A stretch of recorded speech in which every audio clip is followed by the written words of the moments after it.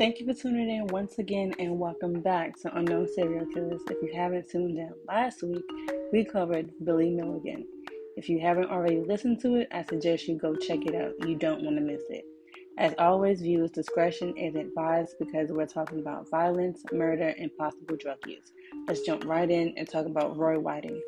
Roy William Whiting was born in Horsham, West Sussex on January 26, 1958, and grew up in the town of six to Pamela and Charles Whiting, who divorced during the 1970s.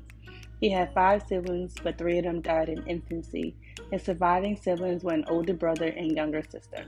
He left Eastfield Community College in 1975 with no academic qualifications, and over the next few years found employment in several jobs, including working as a delivery man for the local cooperative store and later working as a car mechanic and paint sprayer at a local garage. In 1986, he married Linda Booker.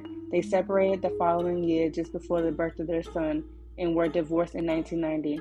He also had an illegitimate daughter born around 1990 with the woman who later spoke to the media about her relationship with Whiting, while also asked to remain anonymous. On March 4th, 1995, Whiting abducted and sexually assaulted a 9-year-old girl in the Langley Green district of Crawley. He was arrested a few weeks later after a man who knew Whiting came forward after hearing that the abductor's car had been a red Ford Sierra with the Bart Simpson sticker on one of its windows, identical to the vehicle that Whiting had just sold. So that's one thing about having a car. If you have something very distinct on your car or something that's very noticeable and that makes you stick out, of course people is going to remember it. On June 23rd that year, he admitted to the charges of abducting and indecent assault and was sentenced to 4 years in prison. The maximum sentence for the crime was life imprisonment. However, he received a lesser sentence as credit for admitting to the crime and sparing his victim the ordeal of having to give evidence in court had the case reached a trial. A psychiatrist who assessed Whiting after his conviction said that he was likely to reoffend once he was released and could possibly kill his next victim. You would have thought they would have kept him in jail because of the fact that his psychiatrist said that, but they gave him the benefit of the doubt and let him go. Whiting was released from prison in November 1997, having served just over half of his 4-year sentence, and was one of the first people in Britain to go on the newly launched sex offenders register. He was scheduled to have been released from prison in June of that year, but had to serve an additional 5 months in prison for refusing to take part in a rehabilitation program for convicted sex offenders. Whiting, knowing that he would not be welcomed back in Crawley, moved some 25 miles away to Littlehampton on the West Sussex coast, where he rented a flat in St. Augustine Road. 2 years later, he moved into another flat in the same road. On July 2nd, 2000, officers from Sussex Police visited his flat, making inquiries into the disappearance of Sarah Payne, who had gone missing in the Kingston Gorse area of Littlehampton the previous evening, several miles from Whiting's flat. Whiting was questioned as a part of an investigational routine, as he had been placed on a sex offenders registration. The officers left Whiting's flat but were suspicious of his lack of concern for Sarah. When Whiting reappeared soon afterwards and attempted to drive away in his van, he was stopped by the police and arrested. He spent 2 days in custody, but the police had no concrete evidence to press any charges, although they had found a receipt for fuel, a Buck Barn garage nail, pole barrel, which contradicted his alibi of being at a fun fair in Hove at 5:30 and then returning to his flat by 9:30 on the night Sarah disappeared. When Whiting was released on bail, he lived with his father in Crawley while his flat in St. Augustine Road was being examined by forensic scientists. No evidence was found in Whiting's flat to suggest that Sarah had been there. On July 17, 2000, Sarah Payne's body was discovered near Polborough, some 15 miles north of Littlehampton. Roy Whiting was subsequently rearrested on July 31, 2000 on suspicion of murder. Despite Sarah's body being discovered within 3 miles of the service station where Whiting had brought fuel on the night Sarah disappeared, Along with Whiting's failure to confirm his alibi, there was still insufficient evidence to charge him, and Whiting was released without charge for a second time. Whiting had moved out of his father's house after a vigilant mob mashed the windows with bricks and now lived in a tent in woodland behind a housing estate in Crawley. On July 21st, 2000, Whiting took to the road in a stolen Vauxhall Nova and was pursued by police at speeds of up to 70 miles per hour before he crashed into a parked vehicle and was arrested for dangerous driving. He was remanded in custody to appear in court 2 months later. On September 27, 2000, Whiting admitted taking the car and driving dangerously. He was sentenced to 22 months in prison.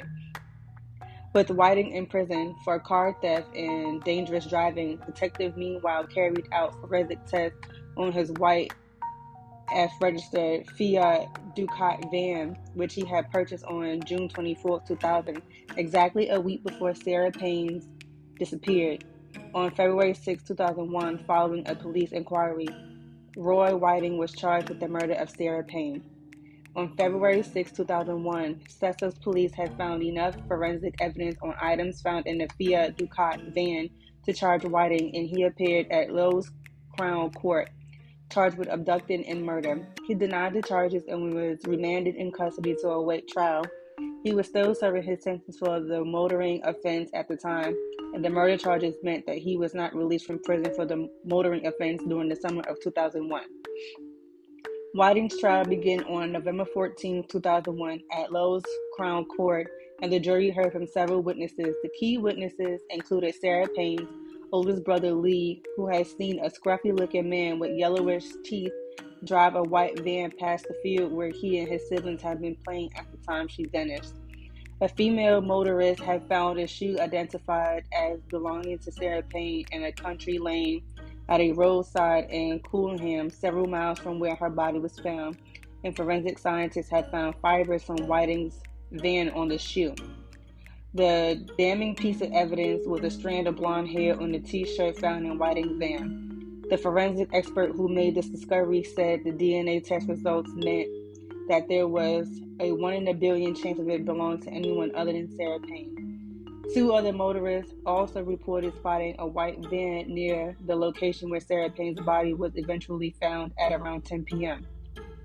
On July 1st, 2000, some 2 hours after she was last seen alive, one motorist reported seeing a vehicle matching the description of Whiting's van on a roadside track, and another reported seeing a white van pulling out of the same track onto the A29. Sarah Payne's older brother Lee also gave a description of the driver of a white van he saw in the Kingstown Gorse area, which resembled Whiting, and an item of clothing which was recovered from his van after his first arrest, although he had initially failed to pick Whiting out of an ID parade. A colleague of Whiting also informed the jury that Whiting had appeared cleaner and smarter than usual when he saw him shortly before his initial arrest on July 2nd, 2000, an indication that he had washed in order to destroy any forensic evidence. Sarah's older brother Lee reported seeing a van near the scene of the abduction with its rear wheels spinning. Whiting's defense argued that this could not have been his Fiat Ducat, which was front-wheel drive. 20 forensic experts were employed during the inquiry from a variety of fields, including anomaly, pathology, geology, and archaeology, environmental profiling, and oil lubricant analysis. In total, 500 items were submitted for forensic testing. It has been estimated that the cost of the investigation involved 1,000 personnel and cost more than $3 million. On December 12, 2001, Whiting was convicted of the abduction and murder of Sarah Payne and was sentenced to life imprisonment with a recommendation that he never be released. The trial judge, Mr. Justice Curtis, said that it was a rare case in which life should mean life. After Whiting was convicted, it was revealed that he was already a convicted child sex offender. This proved correct that Payne's family believed that Sarah had been killed by a child sex offender who had already committed similar offenses, which had already led to them cooperating with the media campaign led by the News of the World for public access to the sex offenders register. and well as tighter controls on sex offenders who has been released from custody. This campaign has started within days of Sarah Payne's body being found and several months before Whiting had even been charged. Whiting's previous conviction had until then been kept from the jury at the request of the police, who felt that if they had heard details of his previous convictions and he had been found guilty, it would allow him to claim that he had been convicted on the bias of an early offense rather than one of which he was being tried, paving the way for a potential successful appeal. There were renewed calls for the government to allow controlled public access to the sex offenders registration.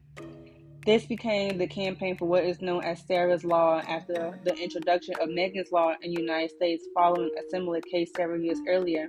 After a 3-year trial period in a few police districts from 2008 to 2011, Sarah's Law was expanded to the entire UK in 2010. This law allows parents to ask the police if someone with regular access to their children has a record of sexual offenses. On August 4, 2002, Whiting was attacked with a razor by another prisoner while fetching hot water at HMP Wakefield. In June 2004, convicted murderer Ricky Tregus was found guilty of carrying out the slashing which left Whiting with a 6-inch scar on his right cheek.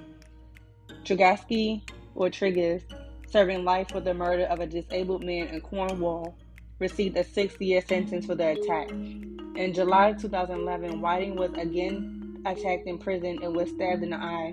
No charges were pressed by Whiting, and consequently, a police investigation into the assault was not undertaken. Whiting's injuries were not life-threatening. A third attack on Whiting took place on November 8, 2018, when he was stabbed by 2 other prisoners in his cell at HMP Wakefield. He was taken to the hospital for treatment, but returned to prison shortly after in stable condition. On November 24, 2002, it was announced that Home Secretary David Blunkett had imposed a 50-year minimum sentence on Whiting, which meant that he would not be released from prison unless he lived until at least 2051 in the age of 92. Shortly afterwards, the High Court and European Court of Human Rights ruled in favor of another convicted murderer, Anthony Anderson, who was challenging the Home Security's right to decide when or if a life sentence prisoner should be considered for parole. In June 2004, it was reported in the media that Whiting would be appealing to the High Court for his sentence to be reduced. Whiting's appeal against the ruling was finally heard on June 9, 2010 at the High Court, which now has the final say on when or if a life sentence prisoner can be considered for parole. His lawyers argued that Blunkett's decision was politically motivated, as he was known for some time that he was likely to be stripped of his powers to decide on minimum terms for life sentencing prisoners, and that the government was under fire from British public due to a firefighter strike arising from a pay dispute, and saw the opportunity of setting a 50-year tariff for Whiting as a move which would provide popular with voters due to the high profile of the crime and the fact that it was still relatively fresh in the public imagination. Shortly before the decision was announced, Myra Hindley had also died. She had been a life sentence prisoner whose minimum sentence had notably been gradually increased from 25 years to a whole life tariff by a succession of Home Security's decision, which had led to claims from Hindley and her supporters that her sentence was being increased to serve the interests of those politicals and the government in a similar fashion to which Whiting's lawyers argued had led to the Home Security citing his minimum sentence to 50 years. The High Court reduced Whiting's minimum term to 40 years, bringing forward his parole date to 2041, making him eligible for parole at the age of 82. Well, I know that was like a whole mouthful, but basically he killed an 8-year-old. All the other times he got away with everything else, they just let him go because they didn't have no evidence. But I feel like they didn't search how they needed to. But of course, they didn't have the right to. But thank you guys for tuning in this week. I really appreciate you. Hopefully you guys can tune in next week as we uncover another unknown serial killer. As I tell you guys, be nice to people because you never know who they kill. See you guys next week.